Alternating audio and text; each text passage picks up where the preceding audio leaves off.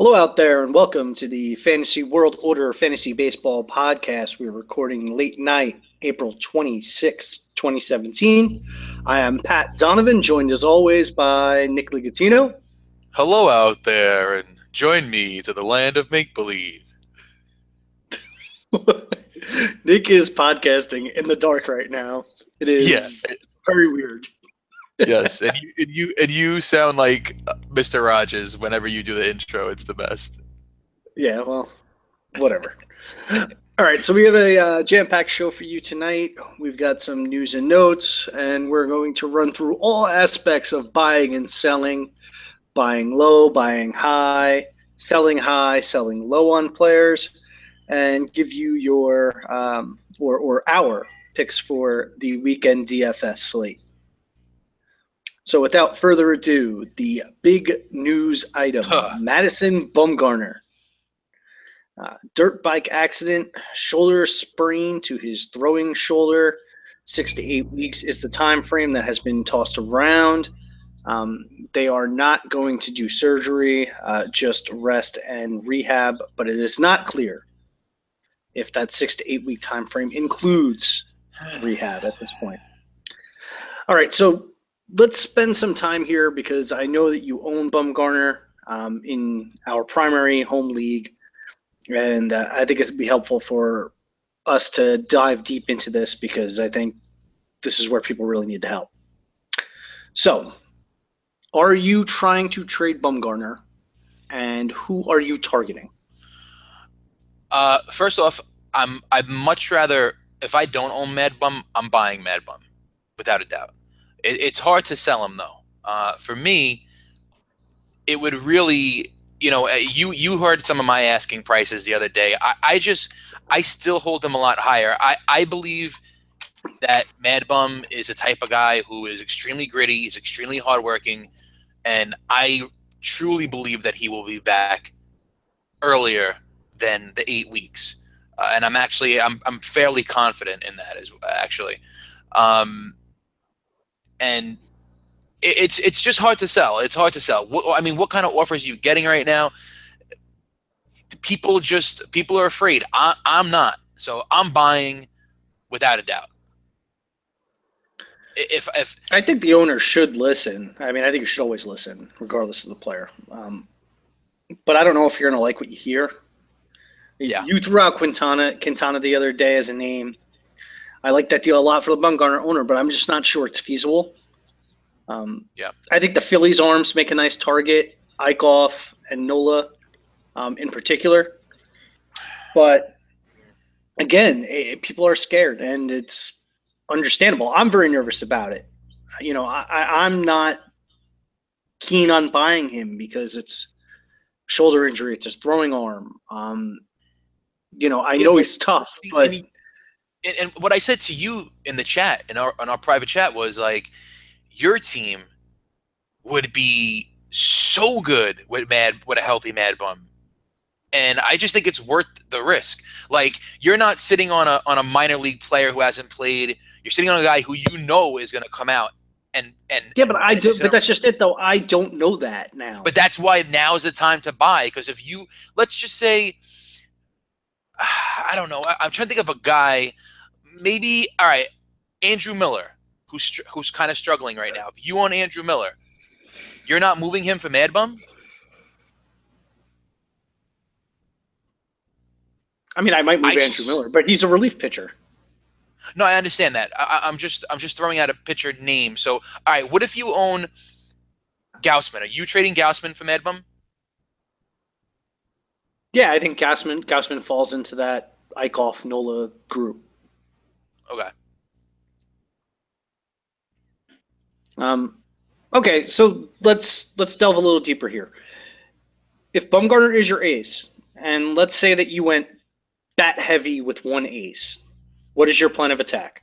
And real quick before I get to that, your first question I didn't even answer, but guys that I'm targeting that aren't on waivers, Kyle Hendricks off to a bad start, Quintana, as you mentioned, Tanaka, definitely a guy to target who has some of the injury scare and is off to a bad start. People might be scared of that. I would definitely target him, Kenta Maeda, Gaussman, and even John Lackey. And like a deal that I like is if you are a Mad Bum owner and you own a guy like, let's just say, Christian Yelich, who's off to a really hot start, maybe move him for a Meta Gaussman combo. If I own Thames, I'm selling Thames, but we'll get to him in a minute. So as far as the Mad Bum situation, at first I completely panicked and I was like, "Oh my God, I got to sell everybody and rearrange my team." But then I'm more set up for this. I have a team that can handle it. If you're a Mad Bum owner and you drafted him as your ace, and then you waited and drafted like, I don't know, Sonny Gray with your, 2 and Robbie Ray and Gray and those guys. I just rhymed 3 different pitchers for some reason, but let's say those are your guys. You have got some work to do. And what I think a helpful strategy is to focus on accumulating stats. So sell what you got, try to get saves. All right. Try and focus on getting saves. That's one category you can focus on locking up every week. Pick up some lower end guys, maybe guys that people aren't really sold on yet, like Jim Johnson, who will be good, et cetera, et cetera. Sean Kelly, who's going to run away with that job. Grab guys who are innings eaters that also don't have much value, who could get you quality starts, like a Jake Odorizzi, those guys down the line, and also stock up on middle relievers who don't have that much fantasy value, and Barraclough, Brock. If you combine those two guys, you have an ace right there. There are a lot of different ways to go with this. You could blow up the rest of your pitchers and completely focus on offense and try and dominate all those categories, but I wouldn't recommend that because offense, week to week, you never know. Pitching is more consistent. So I would probably go out and try and get saves, so I could definitely win saves. I would get some relievers who could get me good whip, good ERA, good K to walk. And yeah, make some big time moves. You're screwed the next couple of months. It sucks. Yeah, I think in this scenario where you're somewhat bat heavy, I actually feel the opposite. I think I would double down on the approach and try and ride out the storm. Maybe by streaming guys in and out, and maybe that's the same thing, playing the volume game in pitching as opposed to trying to find a guy to replace him. And, by playing the volume game, sometimes you're able to come across a guy that you like. That's not going to be Mad Bum, but I mean, guys come out of nowhere every year to become top 40 starting pitchers. So you might be able to accumulate a couple of assets that you didn't have before by playing that sort of game. And then maybe if Mad Bum comes back and he's what you think he'll be, Nick, then you're in a situation where you've got, an ace and you've got a deeper staff to go with it. I think I would make is that if you've got a bench bat that has broken out and that you truly believe in, then I would be okay with moving a higher end offensive asset for like a top 20 type starting pitcher. You mentioned Quintana and Tanaka, maybe even somebody safer, maybe like a Cole Hamels, somebody along that line. If you have the excess, that's probably the way to go. Now, if you're in a situation where you're pitching heavy and Bumgarner was one of your horses, I think you try to weather the storm for 2 weeks and see if you can find somebody off waivers.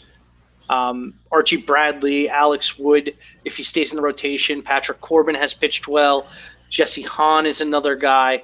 All are low ownership guys with some upside. They're not going to be Madison Bumgarner, but if you've got other horses, you don't need them to be.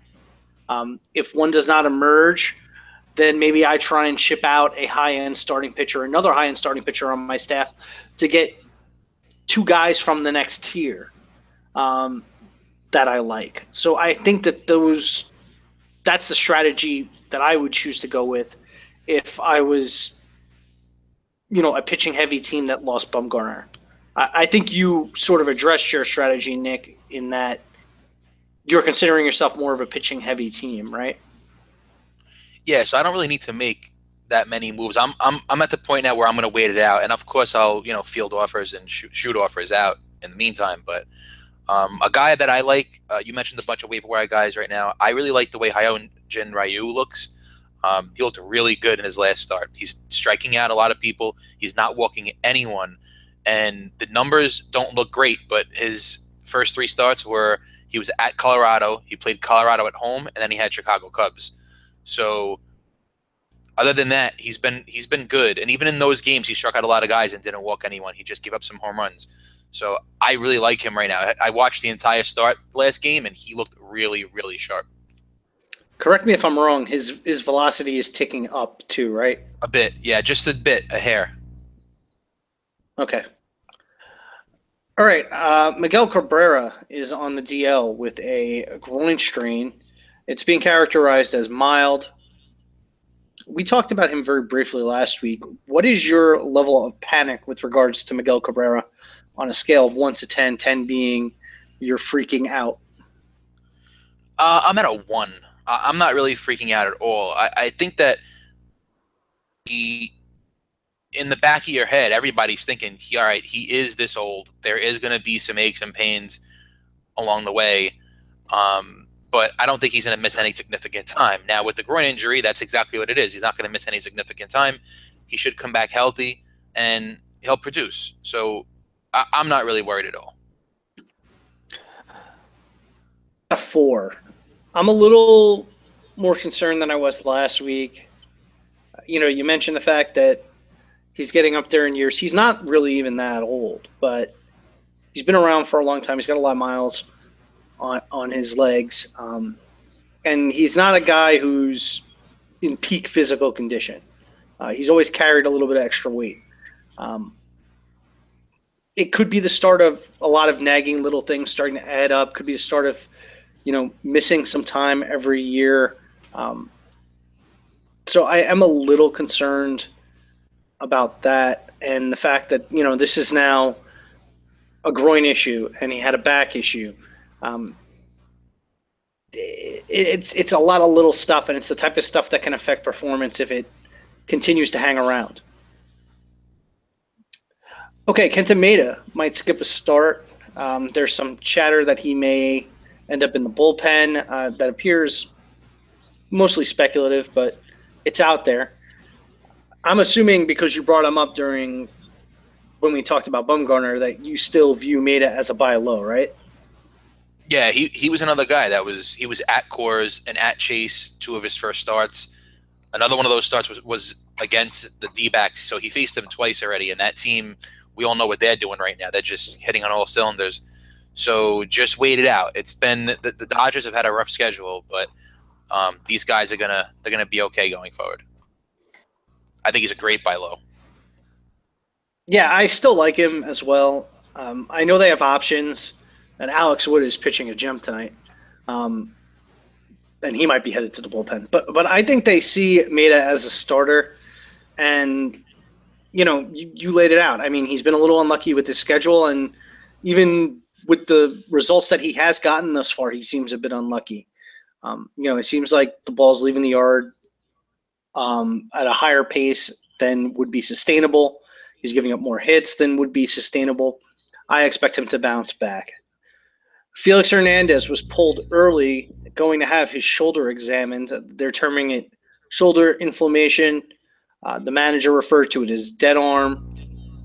Panic level on Felix, 1 to 10. Oh. Once again, 10 being absolutely freaking out. 15, 20, 100. 1,000. Damn, I thought I might be the hot guy here at like 8. No, he's done. He's finished, and I am no longer I'm no longer skeptical at all that he may have something left in the tank. He's finished. I watched him pitch the other day. He just looked, wow, bad. He looks out of shape. He was throwing hot garbage, and I mean, listen, we read all the regression last year and the year before. There's not really much to talk about. Just end it with this. The guy is completely done. He shouldn't be owned. Just waiver wire. I'm not picking him up. I'm not even picking him up if I see him out there. Wow. Okay. You know, during pre-draft process, I was very, very down on Felix. Still am. You know, you've got the arm troubles now. You've got lots of miles. He struggled last year. There were reports in spring training that the velocity was up. I think that was the result of, you know, the new way of measuring velocity. Even with the new way of measuring velocity, it's pretty much flat year over year, which means he's down again. It's fake news. Only difference is that he's been in the zone more. What's fake news? That his velocity was up? Yeah. Where that, okay. All right, that you're saying that the way they measure velocity is different now. No, no. Be careful when you throw around that fake news label. You got to be clear. I know. I did not like him at the start. I do not like him now. If I had him and he came off the DL and threw a halfway decent start, I would immediately shop him because he still has a name. At least he has that. Because that was why he was being drafted inside the top 35 or so starting pitchers. And somebody out there is going to want Felix Hernandez. So that's the one plus. If you have him, someone will always buy. Yeah, and what I said before, I wouldn't pick him up. I'd probably pick him up just to hope that he has 2 good starts out of the gate and sell him like right away. Yep, I completely agree with that. Okay, Cody Bellinger got the call. He's going to play the outfield. He's playing right now. This is his second game. What percentage of FAB would you spend on Bellinger? So, all right. So FAB is this year. I'm only in our league, and people seem to be very, very generous. So I don't know if I have my head wrapped around the proper. I have been extremely, extremely aggressive early on. Everybody has. So I've been shocked. I mean, I bid last night $10 on Dahl. I thought I would get him, and somebody else bid 100. So I was 10 times off the amount. But with Bellinger, this is a special talent. The power and speed, the fact that he's batting leadoff for the Dodgers, the way the Dodgers have been with their prospects as of late, they've been very good at bringing up, young guys. I think that I would probably go for between a quarter and a third of my full bank for Bellinger. Okay. He's one of my favorite prospects. I would say more so towards a quarter. I'm not as optimistic as everybody else is that this is a full-time, going to be up forever call-up. I think unless he rakes, this is going to be a cup of coffee type deal. So I'm in at like 10%, but I wouldn't go higher than that in redraft. I think he's going to end up getting sent back down when Jock comes back. And if he gets sent back down, it's very easy to see the person that expended a lot of their budget dropping Bellinger, and then me being able to get him on the second go around in a redraft format. That's to say nothing of the fact that I am extremely high on this player. I own him in both of my dynasty leagues. He's got huge upside. All you have to do is check out the swing. It is unique, but it is very, very clear that he has a ton of bat speed. And when he makes contact with the ball, he is going to drive it. He's also got very good plate discipline. So I am completely in on Cody Bellinger as a player. I just don't think the circumstances are going to play out the way that everybody thinks they are. I think sometimes we tend to be a little bit more optimistic when it comes to prospects and playing time than we should be. So I'm in redraft. I'm willing to wait. Mitch Haniger, sad day. Onto the DL. It sounds like he's going to miss about a month. If you have limited DL spots, are you stashing him? And who is an outfield replacement option that you like?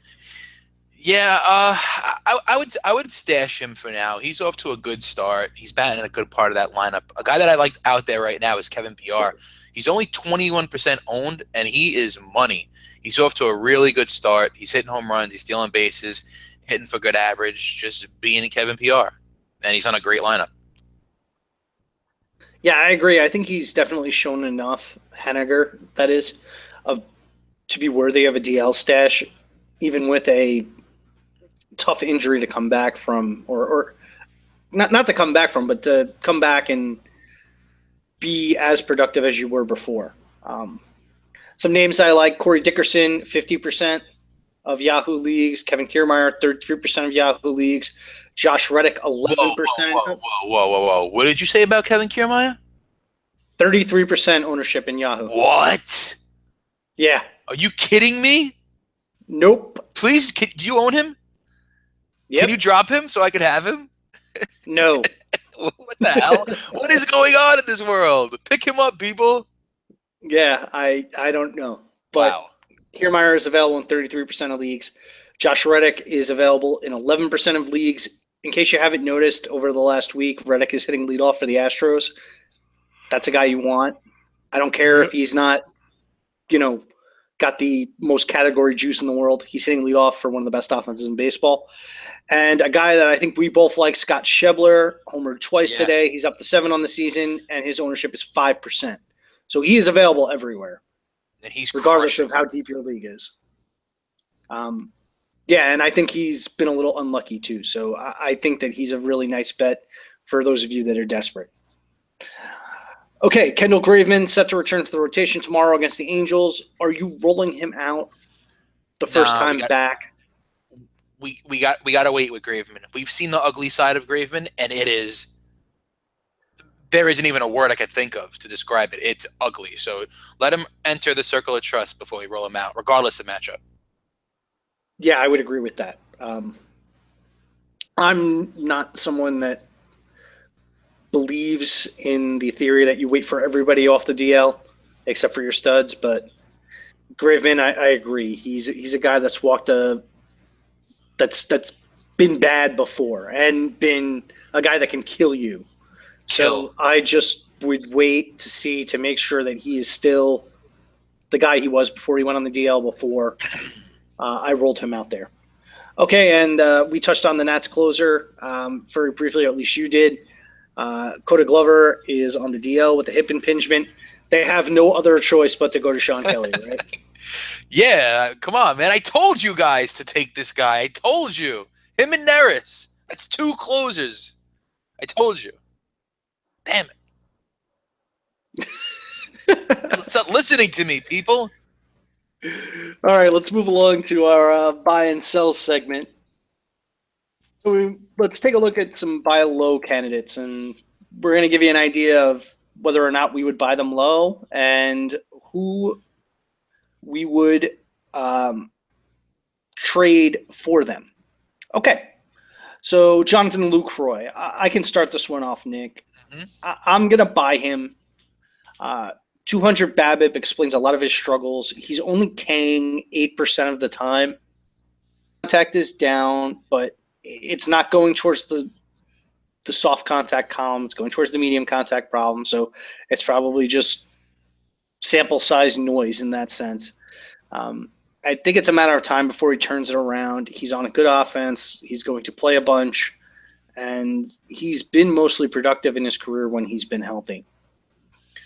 What I would consider offering for him, I threw out this idea, which would be Brian McCann, who's off to a nice start in Houston, and a sweetener, a back-end starter that you got off the waiver wire, maybe like a Brandon McCarthy, back-end closer like Neftali Feliz, or a outfielder that you grabbed at the end of your draft that's gotten off to a decent start, or at least maybe got off to a really hot start and has cooled since. I threw out the name Manny Margot. So McCann plus a sweetener, I think, could get you Lucroy, and I think you can profit from that. I like the way you say Manny Margot. You're like, Manny Margot. It's all fancy. I definitely say go out and buy Lucroy as well. A good catcher is an extremely valuable commodity. So even if you don't need one, I would still shoot some proposals out there and wait for Lucroy to break out, or come back to life and sell for a profit.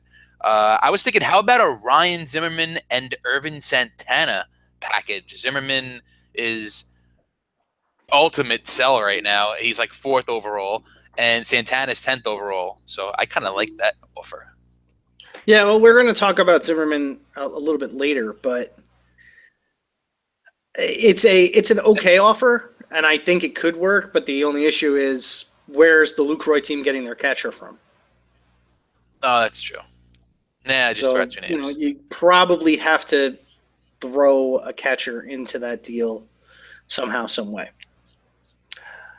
Um, okay, Kyle Seager. Nick, you can start this one off. Would you buy him? And if so, what would you pay? Yeah, I'm definitely buying him. This is one of the more consistent players in baseball. Off to a bad start on a really, really good Mariner team. You know, the Mariners are a sneaky good team. Like last night, I played with them on the show, and like every single guy I had to step up to bat. I'm like, Jesus, it just never ends. The lineup is just stacked 1 through 9, and Kyle Seager's in the best part of that lineup. So it's only a matter of time before he starts hitting again. Um, so I have two guys here. One, not a third baseman. I would right now trade. I would offer Keuchel, who looks phenomenal for Seager, but if you want to do a third baseman, I would probably offer Jose Ramirez. Even though I love Jose Ramirez, he's off to a really, really good start. But I just think there's a level, and Kyle Seager's just above the level of Jose Ramirez, just above it. And Jose Ramirez is off to such a good enough start that he might be able to get you the acquisition of the great Kyle Seager. Yeah, I don't think that we need to throw out a guy at the same position for every one of these. Catcher in particular, I think you have to because, well, if one team is trading its catcher in a one catcher league, they're probably going to want to catch it back. But in terms of Seager, yeah, I'm buying him. He's been dealing with a minor issue with his hip. They've given him a couple of days off wisely to get it right. And they faced a couple of lefties too, so I think that has something to do with it. He's off to a slow start. They don't want to, um, put a hurt guy in a position where he's going to lose further confidence. Um, but he's a notorious slow starter. It's happened almost every year of his career. Last year in April, I believe he hit sub 200 throughout April. He's on pace to 200, but he's on pace to get off to a similarly bad start this year. He hasn't homered yet.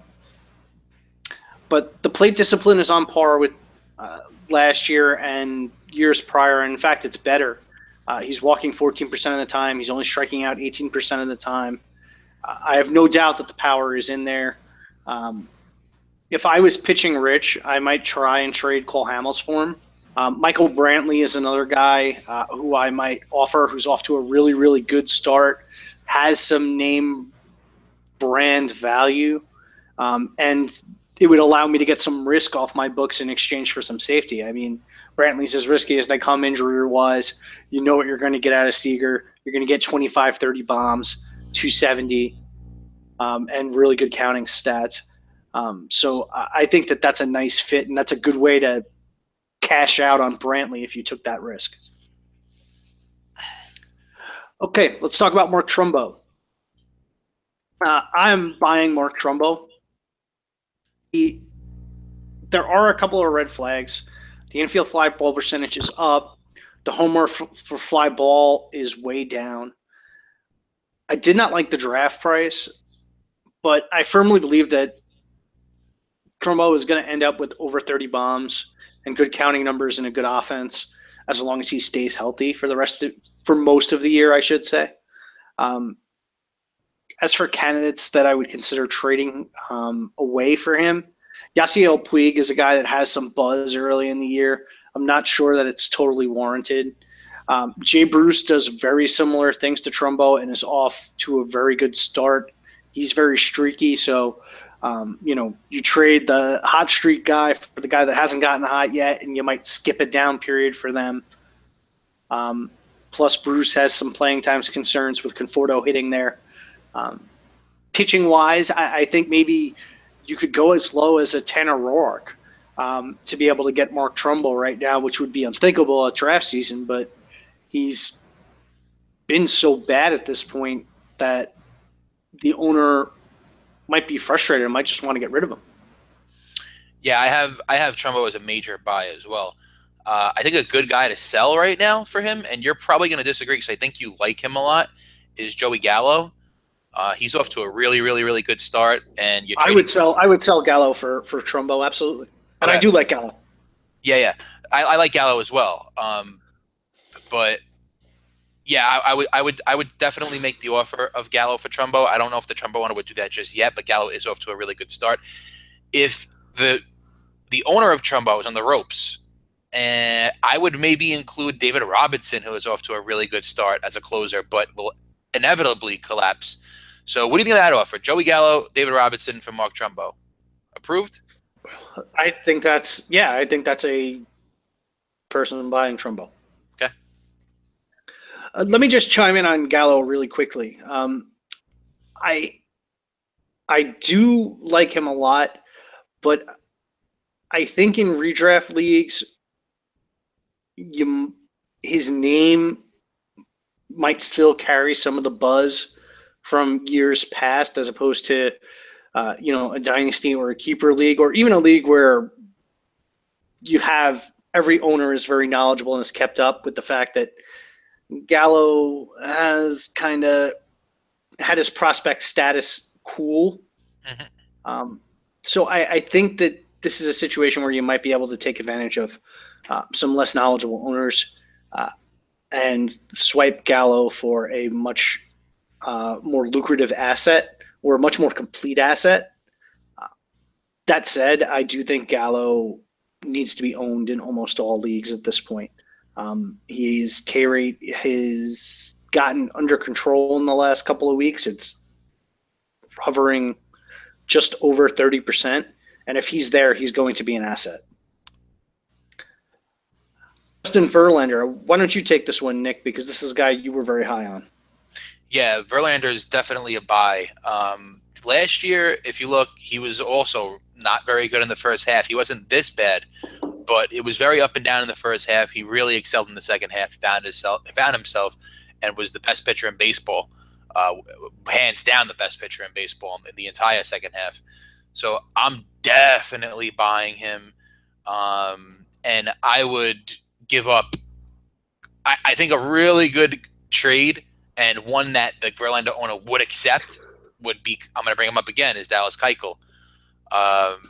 He looks really good right now. He's rolling, but I do see him regressing as the year goes on, and he's just not on the same level as Verlander. Verlander's going to strike out, 240 guys, and you don't get that from. You're not going to get that from Keuchel or anyone else besides Kershaw and Syndergaard. I think we're going to a little bit here.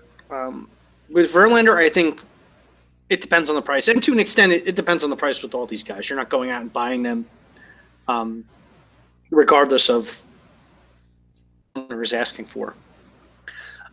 With Verlander, I'm assuming his owners don't want to give him up at too much of a discount.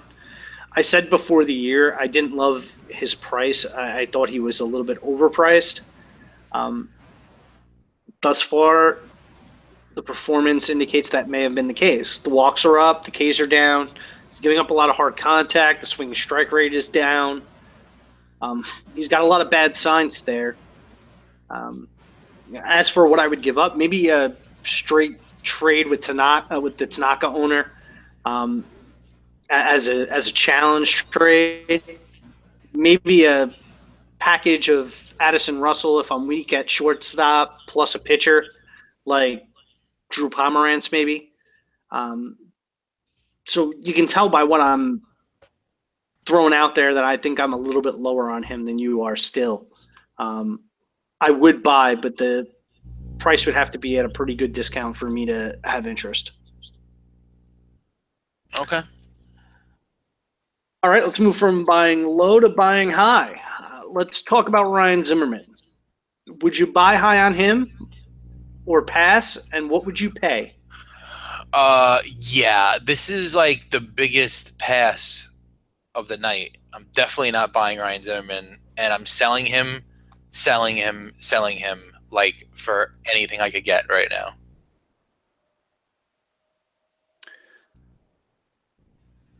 A reason why? Yeah. He's extremely injury prone. He's old. He is off to the best start of his entire career, and he is 100% going to regress. So sell him. Simply to put it pretty simple. With Zimmerman, there are some things that I like and there are some things that I dislike. The lift indicators are up, and what I mean is fly ball percentage, um, the pull percentage, the line drive percentage compared to the ground ball percentage. That's despite his denial that he hasn't altered his swing, though. The results are great. He's making plenty of hard contact. His contact gains are mostly out of the zone, where he's swinging more, despite claiming that the change that took place wasn't to get more lift into his swing, but swing at better pitches. So he either has no idea what he's doing, or he's lying about what he's doing. Either way, he's a really tough guy to rate given the injury history, and he's a tough guy to sell to somebody. Yeah. But I might buy if I owned Eric Hosmer, which I don't. But if I did, Zimmerman's a guy who offers or has begun to offer significant power upside. And if he's going to hit for that kind of power, the average might come up to right around where Hosmer 275 or so. Maybe I would offer Brad Miller and try and push his eligibility, even though Miller's not off to the best start ever. Maybe the guy's weak at second base and shortstop, and you can push Miller as a first base, second base, shortstop type, or maybe a back end starting pitcher, maybe a Jeff Samardzija, maybe Ian Kennedy. Zimmerman should not be too given the fact that people don't trust him. What about I think a really good deal right now would be if I have Zimmerman, I'm trying to acquire Nick Castellanos.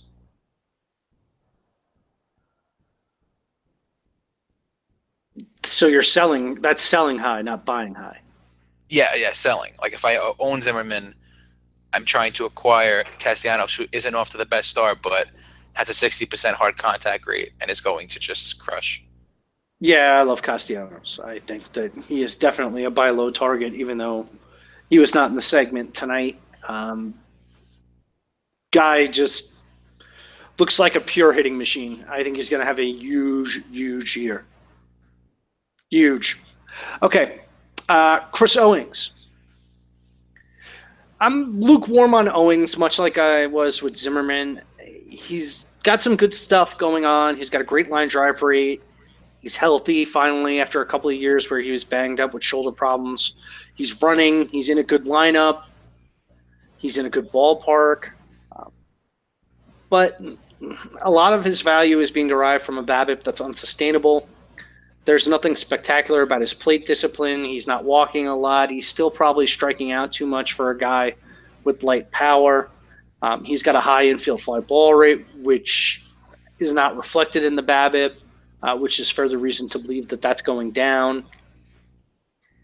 If I needed shortstop or speed, I might trade a back-end closer, a guy like K-Rod. I mentioned Feliz earlier. Maybe even a Raisel Iglesias if I really wanted to get if I was really secure in my other closers, I might trade Iglesias. Maybe I have some excess power. Maybe I've got a Jonathan Scope, and I want speed in the middle infield, so I make that deal. It's tough to find a fit for Owings. I doubt the owner takes those offers. Maybe a challenge trade, maybe a Travis Shaw or the aforementioned Ryan Zimmerman for Owings if you have the excess power and you want Owings' speed and versatility at short and in the outfield. But that's really more buying on par value than it is buying high. So what do you make of Chris Owings, Nick? Are you buying him high? No, I'm not buying him. Owings is a good like he will produce on your team. He'll be a contributor, but the power and speed just isn't that good for me. Like, I mean, he's off to a really good start, but 2 home runs, 5 steals. Yeah, it's good. It's Brandon Phillips is doing the same thing, and I don't. At the end of the day, if Owings, let's just say, plays 150, I don't think there's any way he goes over like 15 home runs, 25 steals, which is really, really good. But like that's like best case scenario. So yeah, I'm not buying Owings, but I do like the player. He gets on base. He's on a really good lineup, but it would have to be a minimal acquisition. Okay, I think we're both on the same page when it comes to Chris Owings. Yeah. Why don't you start us off on Aaron Judge, who is our next my God. Wow. This guy looks so good right now. The price is steep, though. Whoever owns him is just reaping all the benefits. And it's going to be tough to pry him away. But I have a question for you. Yep. If you own Judge and I own Zach Britton, would you give me Judge for Zach Britton? Right in this moment. You would? I'm asking, right in this moment. Yeah, right now with the situation. Britton not off the DL. Yes. Or if you had Britton, would you offer him for Judge? I would not do that, and I would not do either. Britton has already started his rehab work. He's on his way back. I still think that Judge has some stuff to prove. There are some red flags. Even though I'm buying him, I am a little concerned about the fact that he struggled against fastballs, and he seems to be crushing breaking stuff, which is kind of the reverse of what you would expect. But that's kind of I have concerns about the swing. Okay. And I worry that it's too slow through the zone, and he won't be able to catch up to high-end velocity, which could be a major problem. But I don't want to sound like I'm down on Judge. I am buying him. He's shown major discipline improvements. The swinging strike rate is way down. The K percentage is way down. There is no questioning the power. He's in a great ballpark for power. He does hit the ball on the ground a little more than I would like to see, given his skills. But if he's got that kind of no doubt power that he's going to carry a pretty high homer to fly ball rate. So it's not the end of the world that he doesn't hit the ball in the air all the time. If I could withstand the average hit, I would trade a player like Lorenzo Cain. A couple of other guys I would consider. Albert Pujols is one who's off to a slow start, who I have some doubts about. I think I would feel comfortable swapping him for Aaron Judge. You would trade Pujols for Judge right now? Yes. Okay. I don't know. I'm you're gonna think I'm crazy for saying this, but I really think Aaron Judge is like the second coming of Giancarlo Stanton. I really do. I think he's that good. I think the power is that crazy. I mean, we're in the first month of baseball. He's got a 460-foot home run. He's got a 450-foot home run, and he has a 435-foot home run. I mean, he's just, when he makes contact, it's insane. Well, I saw a stat, and I don't know. I don't want to quote the stat, but let me just say it's like a paraphrasing. But Judge has 6 of the 10 hardest hit balls of the year so far. Yeah, that's in terms of exit velocity. I mean, if there's anything that a takeaway, like a negative, is that all his home runs came off of Antonio Bastardo, Dylan Covey, Derek Holland, Erasmo Ramirez, Alex Cobb, and then Michael Givens. So not any really good pitching in there, although I do like Michael Givens, but I mean, everyone else. I was about to say Givens is yeah, everyone else is kind of eh. But the distance is very, very encouraging. The power is so real. So would you trade Kane and Pujols? Kane That's or tough. Pujols, I'll say. I like Pujols is a nice safety player. Uh, I probably would. I probably would. I think the power upside. I really think he could hit like 35 home runs this year. Hmm. Okay. All right. Last guy, Ivan Nova. Um, I'm not going to buy high on Ivan Nova. He's not striking anyone out. And the Pirates are struggling defensively. So if you're a pitch contact guy with bad defense behind you, not the best fit. I normally like command and control types, and Nova's the type of guy who can, you know, get through 5 innings in 50 pitches because just grounders, grounders, grounders, grounders. But when that defense is struggling behind him, it's just going to be base hit, base hit, base hit, base hit, base hit. That is a major concern of mine. And when the K's don't follow those base hits, that leads to runs. It leads to whip problems. It leads to ERA problems. So I'm going to pass on Nova. If he was on the table and I had to make an offer, I mean, I think I would throw out somebody like, I don't even know, because I think the Nova owner would laugh at me at this point. So I can't even give you a name. I'm with you.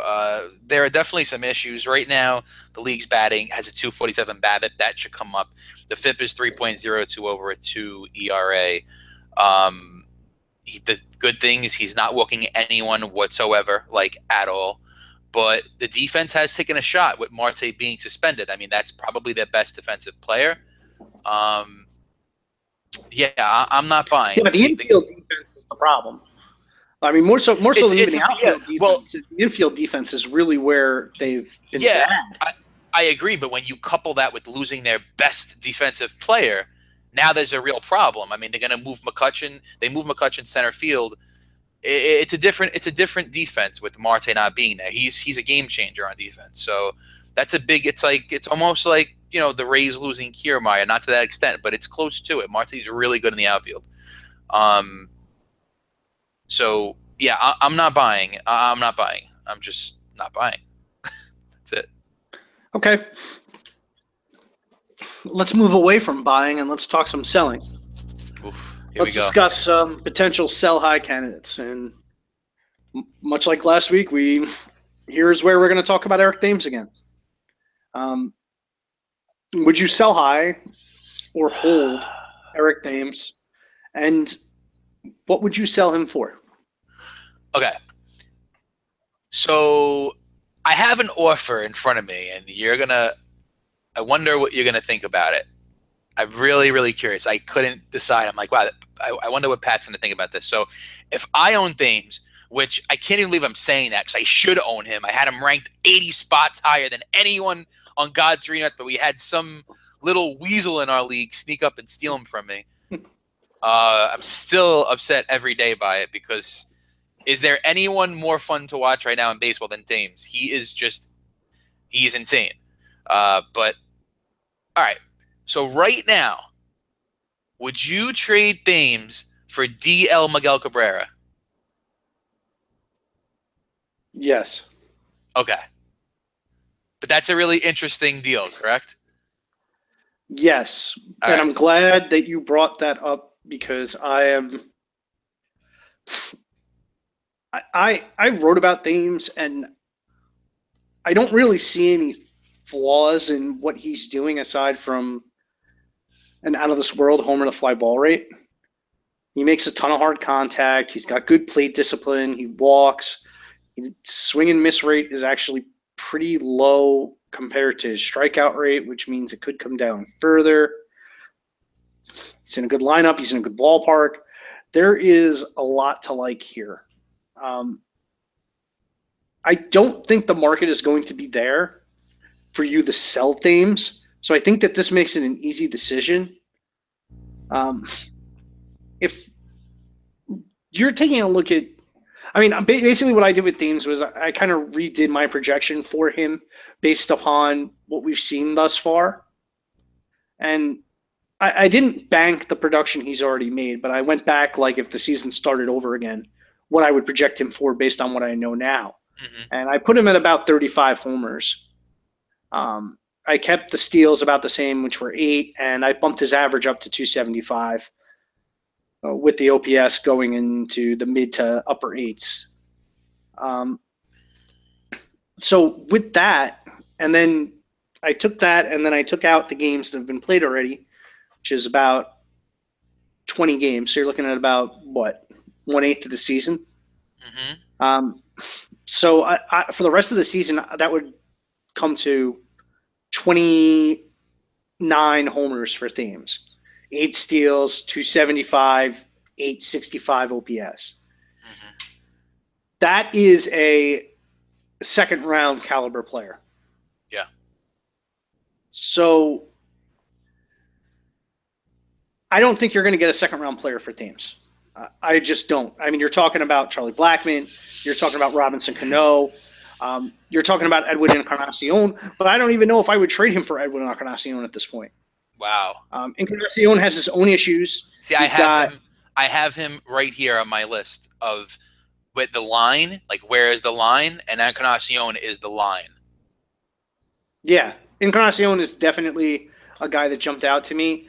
At first, I said to myself, I would deal him for Encarnacion. And the more I've thought about it and I took a look at Encarnacion, I don't know about that. I mean, Wow. Encarnacion has the strikeout rate problem now. And if he's going to have a higher strikeout rate and he's going to swing and miss more, Mhm. he's like a 265 hitter with like an 18, 19% strikeout rate. If his strikeout rate is 25% or higher, you're looking at a 230 hitter. Yeah, I don't know. We've seen this before with K rates go up with people switching teams. Upton had this issue last year. I think Encarnacion will be fine. If I'm the Thames owner, I think they'll be fine too, but it doesn't mean that I would sell Thames all for right. him. All right, I have a question for you. Here's another deal. Here's another really interesting deal. I think the Miggy deal is really good, by the way. Um, and I would make that deal. I would sell Thames for Miggy, 100%. All right, Thames. You package Thames and Greinke for Joey Votto. Would you make that deal? Would you give Greinke and Thames for Votto? I would, but I would try and go lower with the other piece. But you would. Yes. Okay, me too. Um, Votto is the one guy in that range Yeah. that's really struggling, other than Encarnacion, or at least is struggling on the face of the numbers. So he is the buy low to Thames's sell high. Hmm. And we were both not only higher on Thames than a lot of people, we were also higher on Votto than a lot of people. So I'm Yes. not surprised that we both feel that way. But at the end of the day, I think the outcome is unless you can get a second round caliber player for Eric Thames, you do not sell him. Would you agree with that? Yes. Yes. Depend. I don't know. It's tough. Christian. All right. So if you have Thames, are you selling them for Christian Yelich right now? Absolutely not. No way. Okay, so that's not a second round talent. Yeah, I'm not selling Thames for Christian Yelich. Yeah, but you said that you have to get second round talent or better, correct? For Thames, yeah. Yeah. Well. And Christian Yelich is not a second round talent. I just said I wouldn't do that deal. Oh no. So you wouldn't take Yelich. No. Oh wow. All right. All right. Okay. I said no. I said absolutely not. Isn't it amazing what 1 month of baseball has done? Well, He's I think I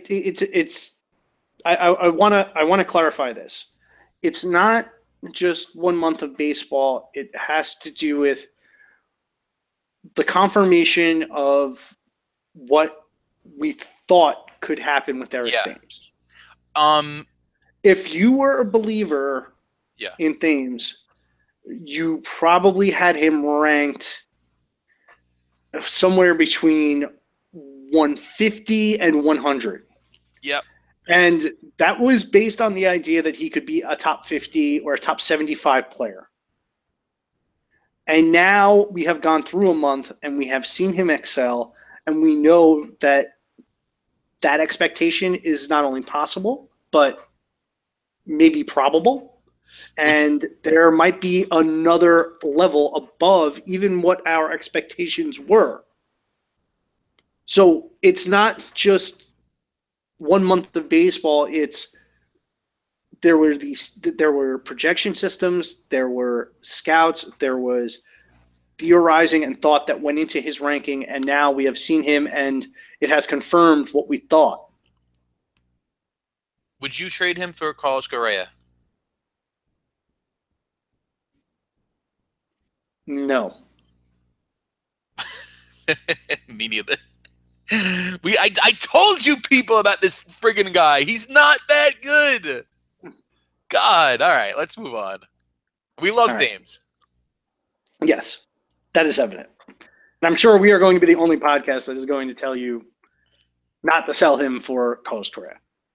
Oh yeah, without a doubt. If that's it. If any analyst heard that sentence that we just said, forget it. They have our heads. But they're going to keep buying Correa at a top end price when he's just not worth it. But go ahead, let's move on. Okay. All right, Starlin Castro. I'll take this one first. For Castro, there's some good and there's some bad here. You got a 396 BABIP that's going to come down. He's a little low on the hard contact, a little too high on the soft contact. Some of that's due to an infield fly ball problem. It looks like he's aiming for more fly balls now. He's got a ground ball to fly ball rate under 1, which means he's hitting more fly balls than ground balls, which is a good indicator for power. Castro might be transforming himself into a Jonathan Scope clone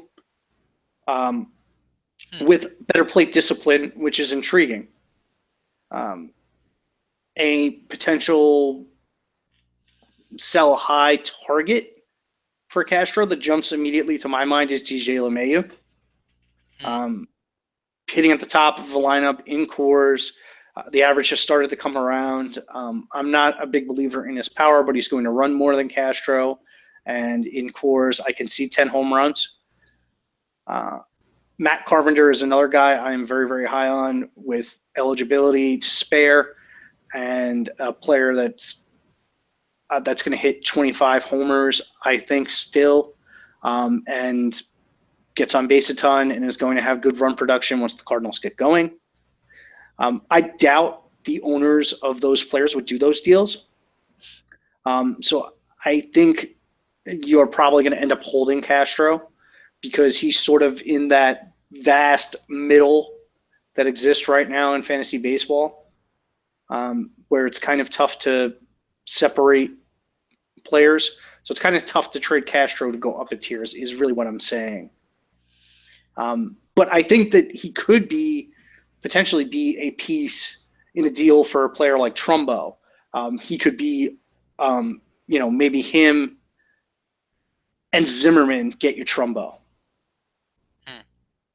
Yeah.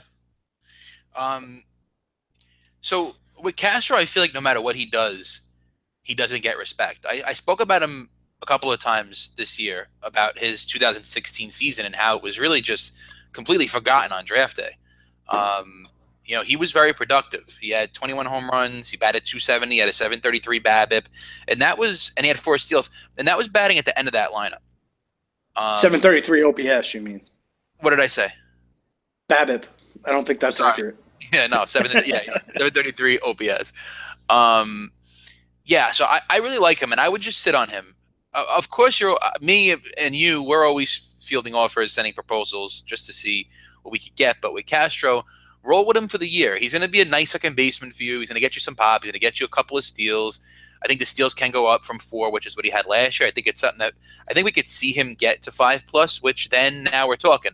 Now it's got some juice. but still, even with this hot start, you're not going to get really a good return. He's just that kind of guy. If I owned Castro now, um, I'm offering him and a back end starter for Madison Bumgarner. I think this is where a good line for Mad Bum could start. Castro, package him along with a Robbie Ray for Madison Bumgarner. I think he's a good guy to move in that deal because he could make up for his counting stats on waivers. What do you think about that deal? Castro, Robbie Ray for Mad Bum. I think that's a good deal for the person getting Mad Bum. Okay. I like. If you're the and Mad I don't Bum think, owner, and I actually don't think Ray is a bad target for the Mad Bum owner either. So I don't hate the deal for them. I'm just not crazy. I mean, even though I can see that there's some growth from Castro, I'm still not his biggest fan because I think he's not extraordinary at second base. Okay. I just want to chime in with some breaking news before we do Jose Ramirez.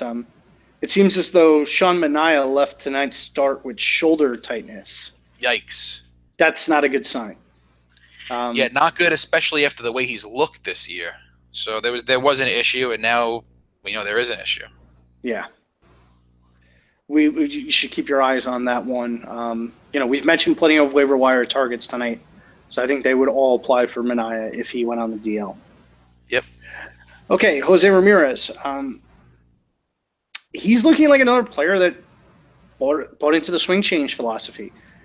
He's hitting dramatically more fly balls, which has turned into power output early in the season. I think because he's hitting more fly balls, the average might come down from a 290, 300 to about 270, 275. But if the homers go from 10 to 20 or 10-ish to 20-ish, you're going to take that dip in average. With the eligibility, he's an extremely attractive asset. He's got second, he's got third, he's got outfield. I think I hold unless somebody blows my doors off. Yeah. If somebody's going to come and offer me a player like Chris Archer or Brian Dozier or AJ Pollock, yeah, I'll take it. But I think that Ramirez is a guy that was going around pick 100, who if you redrafted today would be going inside the top 60. Yeah, I absolutely am in love with Jose Ramirez. I always have been. I liked him years ago before he even came up. I hope you remember that. You probably won't give me credit for it. You never do. But I love the player. When you have a guy with this good a contact profile start hitting homers, things could get really interesting. And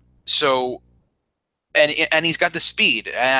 With his build, I don't think he's really ever going to be a guy that could steal like closer to 30, but I do think he'll be in between like 15 and 25, which is a really healthy range if he's hitting obviously 20 plus home runs. So I am so high on him. I am so crazy high on him. I'm holding him. I'm barely selling him for anything, and I think this is a guy like Castellanos who could break out into like another stratosphere. Give me a name that you would sell him for. All right, I wouldn't sell him for Cargo. So I'm in that. My mind goes to that ADP range. I wouldn't trade him for Christian Yelich.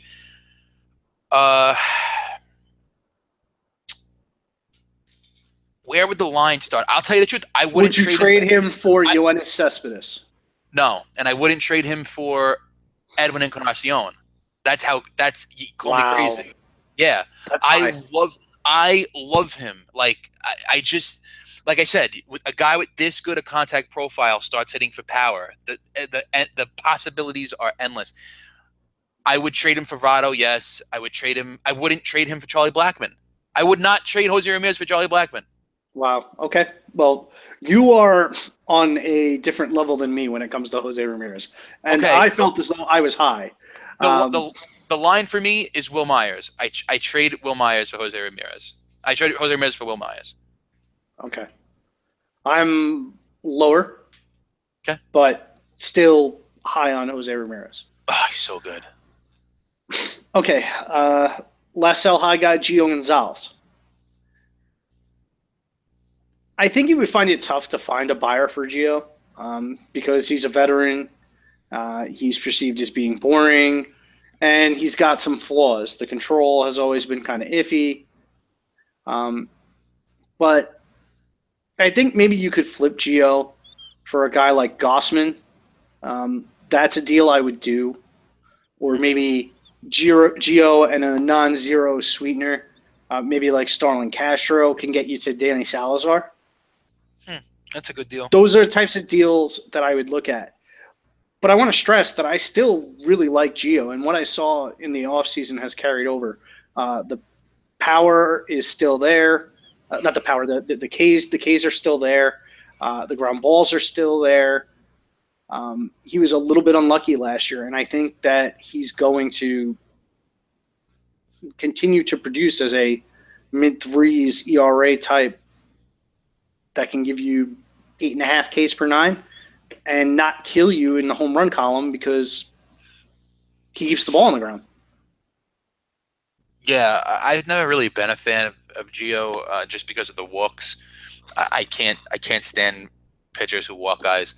So I'm trying to sell, but like you said, he's the kind of guy like Castro. I don't think even if he threw 2 no-hitters in a row in the next 2 starts, it would still be hard to find value.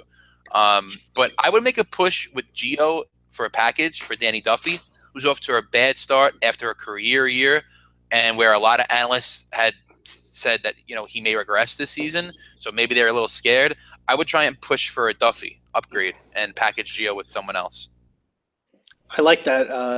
I like that suggestion. Duffy was a guy I was looking at too. Okay, sell low, and here he is, Mr. Edwin Encarnacion, man of the hour. We've talked about Encarnacion a lot tonight already, and we've hinted at it. There's a little bit to be concerned about here. K rate is way up. The contact percentage is way down. Historically, Encarnacion is a slow starter, so I am personally holding out hope that that's all this is.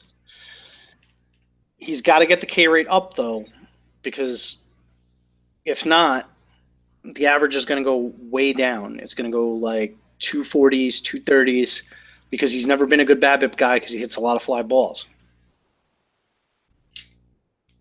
With the caveat that I still like him, I am listening on him. The offense is great, but the contact issues combined with the change in locales, Cleveland is a worse place to hit for power than Toronto, have me a little uneasy. If someone came knocking on my door with a Chris Davis package plus, maybe Mike Moustakas is a player I threw in there. So Chris Davis and Mike Moustakas, I think I might pull the trigger if I needed the boost at corner infield or utility. Maybe Chris Davis and Jameson Taillon if I needed the pitching boost. How about Chris Davis, Jose Peraza? If I needed the speed, yeah. Okay. That's what I think. That's what I think the ideal package is for Edwin Encarnacion at this point. I think it's Chris Davis plus a category booster. Yeah. See, I like that deal regardless, whether he's off to a good start or a bad start. His start right now has me looking at Encarnacion in the same way I looked at him last year and every other year. I have no worry whatsoever. We've seen players switch teams and have crazy K rates. We saw it last year in Justin Upton, who was at like 47% in the first 2 months of the season when he went to Detroit. And I think we're seeing it now in Encarnacion, who, he's just not comfortable in Cleveland yet. I mean, he's been a Blue Jay his entire career. Let's let him get settled in. It's still he hasn't been a Blue Jay his entire career. Well, sorry, he was a Red. But most of his career, and for the last 6 successful portion of his career. Yes. He's not a guy who strikes out this much. I think we both agree that the K rate's going to come down. The K rate is going to come down, and I don't know. I really like Encarnacion. The OBP is still really good. He's getting on base at 345 right now. It's just a matter of time before he breaks out. I really like the lineup. I think this lineup right now is better than the Blue Jays lineup, and He's a definite hold. Do not sell whatsoever, unless it's for Jose Ramirez. So you wouldn't do the Chris Davis deal that I No, but suggested. I would because I love combo like that combo package. Like that was my first and second round pick last year was Davis Gordon, and I look at Peraza like a D Gordon. So I love those two guys in particular. Throw another scenario at me, like Chris Davis Castro. I wouldn't do. Yeah, okay. But what about Davis Tyone and Davis Moustakis? But Davis Moustakis, no, because I hate Moustakis. Davis Tyone, Still not buying Moustakis despite the 7 bombs already. Okay. no. Davis Tyone, maybe. I really like the stuff, but probably not, actually. Okay. Probably not.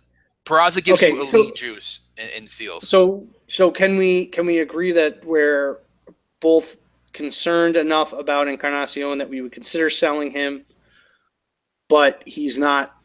You have to sell him right now. Yeah, kind of. I'm not concerned at all, but I'm always selling. If you approach me with a deal like this, then I'm making it. So no, I'm not concerned whatsoever. I'm really not. Okay. All right, Rougned Odor. Nick, why don't you kick this one off? Yeah, it's pretty much this is the same situation as um Encarnacion, except there were some signs that he may regress this year. So this one you could get a little worried about. And I'll tell you right now, the analysts are definitely going to have you thinking that there's something to worry about, which is a good thing. I, on the other hand, believe Odor is a guy that's going to continue to, play, be a really high caliber player, while the fan graphs may insinuate he will regress and will regress, and they'll keep saying that they'll always be skeptics. But I just love the player. I love the power. I like the lineup. Beltray should be coming back soon, and Chu is starting to heat up.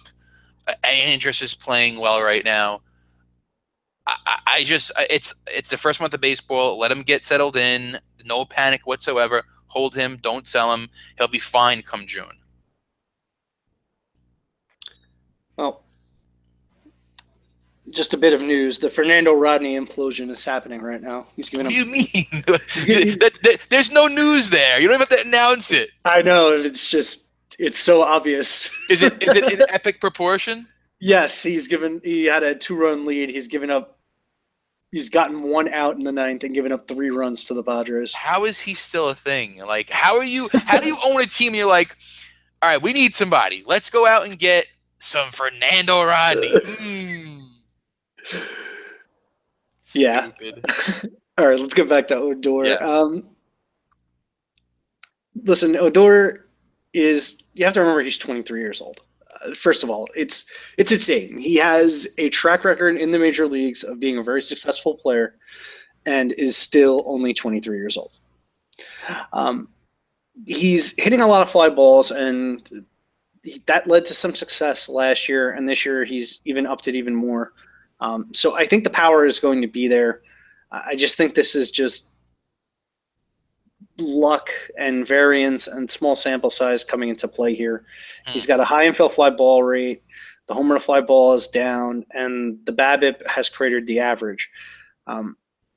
Admittedly, Odor is not a player that walks a lot, but he doesn't have a K problem at the same time.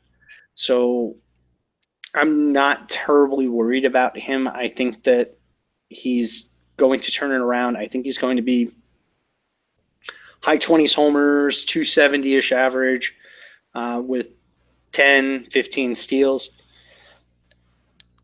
I would not put him on the block or sell him unless somebody was willing to pay full freight for him. Yeah. So I may have surprised you with that one, Nick, because I know he's not my typical player, but he's young. He's got a track record, and I don't see any reason why his skills would fade at this point. Okay. All right, Ian Desmond. I'll take this one. I would definitely sell Desmond right about now, right before he comes back, because Yep. his value is going to be very high. He's coming off a hand injury, and that can wreak havoc on a hitter's skills. That lineup is crowded. There's already talk that Desmond's going to play the outfield when he first comes back instead of first base. That can screw with the player's head. They've got David Dahl coming back. Reynolds is hot. Gerardo Parra is hanging around. If I needed a runs and average boost, Adam Eaton looks like a great, 1-for-1 swap. Maybe Adam Jones. Oh, I have such a good one. Maybe a struggling Jose Abreu. Maybe Matt Carpenter plus a sweetener. People are going to go nuts for Desmond. They were going to go nuts for him pre-draft. He's a Rocky. Hell, if I could get Cargo straight one-on-one for Desmond, I'd do it in a heartbeat. Oh, without a doubt. So, I mean, those are the types of names I think you can throw out there for Desmond. And people might be willing to pay it because they go nuts for power speed guys. And they are going to overlook the injury because, of course. Yeah, I completely agree with you. I'm not going to add much except that I have like the perfect guy right now where like the perfect sweetener for a deal. I want to hear it. All right. So you trade Desmond for your bigger name. So like, let's say give me like a 100-ish ADP guy. Can't do Jose Ramirez. He's too hot right now. How about Adam Eaton? Adam Eaton. Perfect. All right. So Ian Desmond for Adam Eaton and the sweetener, Cesar Hernandez. Nice. All right. So we're not going to talk about him tonight. I'm going to mention him real quick. He's a guy that I owned last year and I loved. You stole him from me this year. I wanted him that night that you picked him up. This guy is so good. He is such a good natural hitter. He is going to be really, really good. I look at him and I see like in all offseason, I'm like, Odubel. Odubel's going to go 2020 and do this, that, and the other thing. And now all of a sudden I'm looking at Caesar and I'm like, this guy is very, very, very similar to Odubel Herrera and could wind up being a better player overall. I'm like obsessed with him. The contact profile is phenomenal. He hits lefties, he hits righties, all over the field, spreads the ball around, short swing, could lengthen it for power, steals bases, good average, OBP, OPS. If you have Desmond, target the team that has Hernandez. Find a better player, but make sure that he's thrown in the deal because he's going to give you – he's just going to be awesome this year. I love him. I got another guy too, Piscotty. Oh, please. Don't stop Piscotty love right now. We'll go on a rant. This will be an all-night show. Okay. Yeah, but okay. yes, 100%.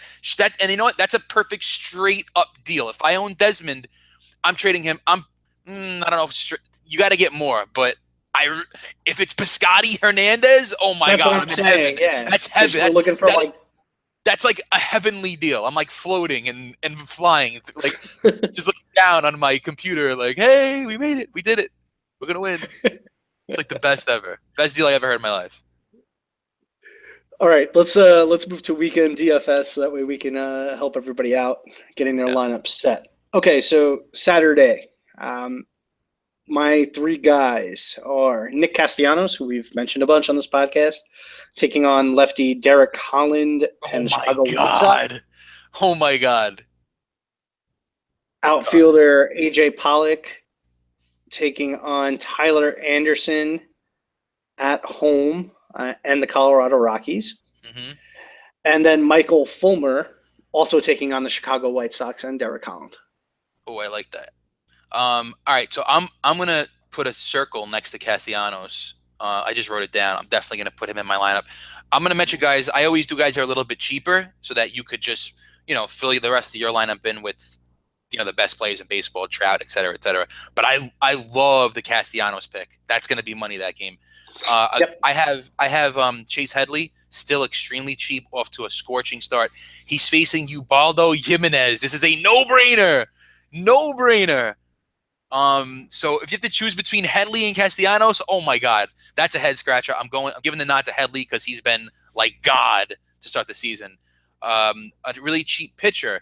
I really like Brandon McCarthy, who's going to be dirt cheap. He's at home at LA versus the Phillies. He's been really good this year in limited time.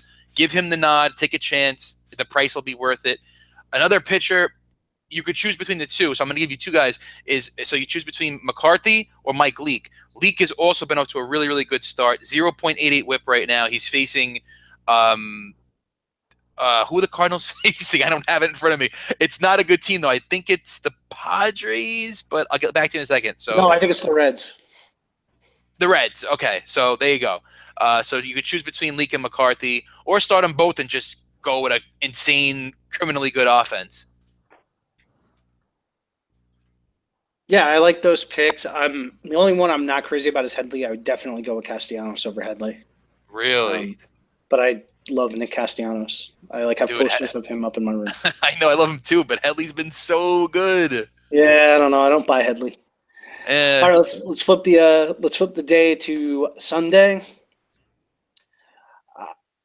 I'm going to tell you this right now. I am not somebody that normally pays up for starting pitching, but I'm paying up for Clayton Kershaw on Sunday. Definitely. Who's he facing? Facing the Phillies at home, and Nick Pivetta is making his first career start. Oh, so Dick Pivetta? Nick Pivetta. Okay.